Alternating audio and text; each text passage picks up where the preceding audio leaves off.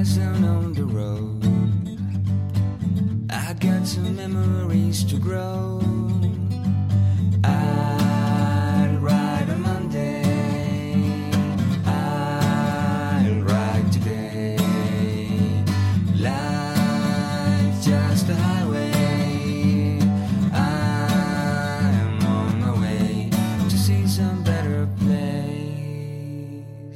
Welcome to Travelers on Fire, an adventure travel podcast that will provide you inspiring travel stories from experts around the world and helps you getting ready for your next adventure.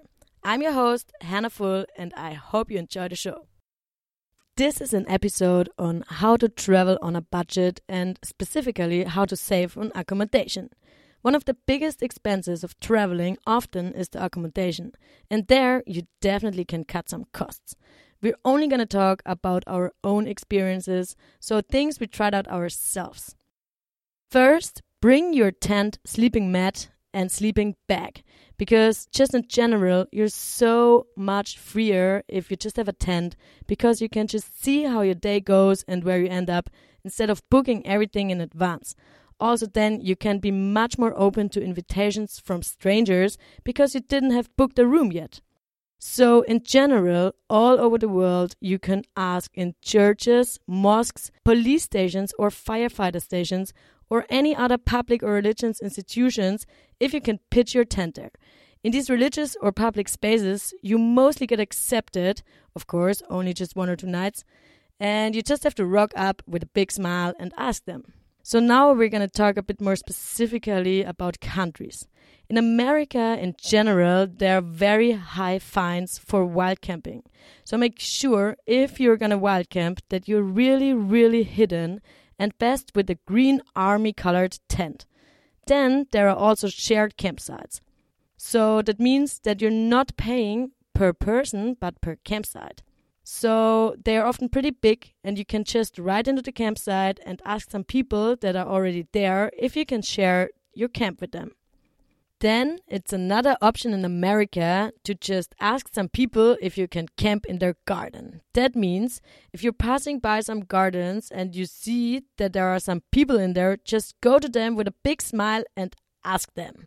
And yeah, first they're sometimes gonna watch you a bit skeptically, but in the end we always got a yes. We had amazing conversations with them and often we even got invited for dinners.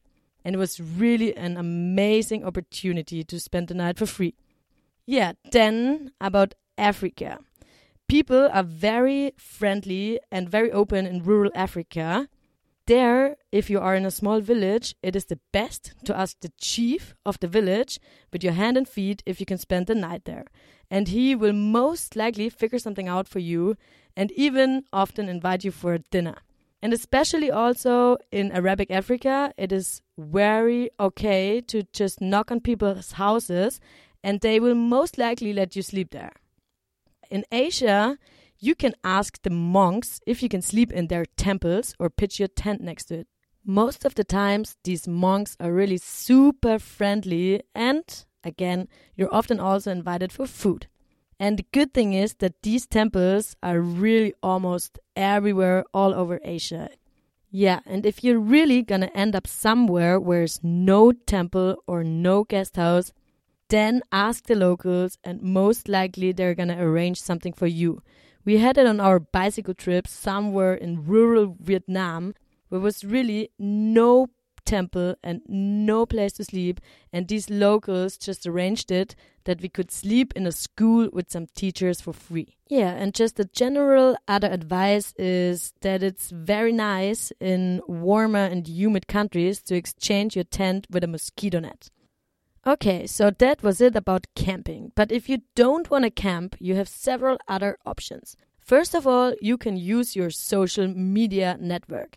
You can put the route you're traveling on your Facebook account. We really had it many times that there have been people around that we didn't even knew of, and then we could just meet them and sleep at their place. Yeah, maybe, for example, you have a cousin that is doing an exchange somewhere in America and you don't even know it. Also, there's another platform coming up. It's called Friend Theory.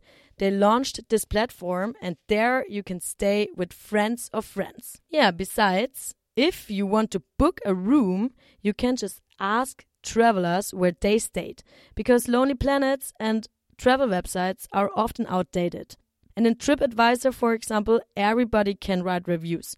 So it's really hard to know if this review is of someone who really stayed there or if it's maybe written by the own owner. Yeah, besides, there are also websites like booking.com or Hostel World where you can really just look for the prices and look for the cheapest options. Yeah, then there is housekeeping, and that is also a platform where you can just look in which places some people are going on a holiday, and you can just go into their houses and you're going to look after their house, after the animals, and you can stay there for free. And another very big and pretty good option is workaway.org. Nadim did do this in a hostel in San Sebastian. And this is that you're working for some hours per week, and you can stay for free in hostels, on farms, in surfing schools, kiting schools. There are really many, many options. And in return for your work, you can always stay there for free, and sometimes you're even getting free food. Yeah, another option is couch surfing. Many people of you might know it. It's an online platform where you ask locals if you can stay with them for free. And you go on the website, you put in the city or the place you want to go to, and you see the people that are offering the places for free in those places. And you can also see the reviews, so you know, for example, if other people stayed already with them before and if you can trust it. This platform is really huge. I used it a lot all around the world when I was backpacking in India or in Central America, but also a lot when I was hitchhiking through Europe. And I really had zero bad experiences. Of course, sometimes, you have some weirdos, but this is also making the trip and the adventure. So, yeah, what is important is that, of course, as couchsurfing is so big, these people often get many, many requests per day.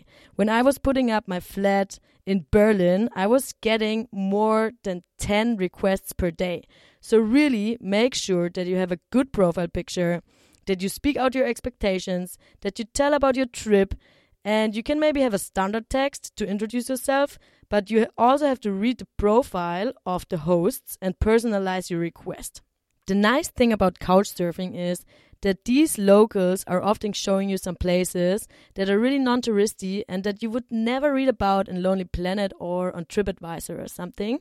But yeah, keep in mind that it requests quite some socializing, because this platform is not made for just staying there for free and not being in contact with your host. You should really make the most out of it, and it's also very nice if you're staying several nights to maybe invite the host for dinner or cook something for them. Yeah, last but not least, there's the platform Warm Showers. This is actually like couch surfing, but only for traveling cyclists. So that means people that were traveling the world on a bicycle are opening their homes for other cyclists as well.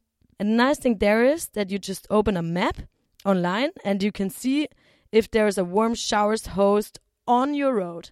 And this is really super nice also because this platform is not as big as couchsurfing. So these people are not getting so many requests, and therefore we very often or most likely got accepted when we requested.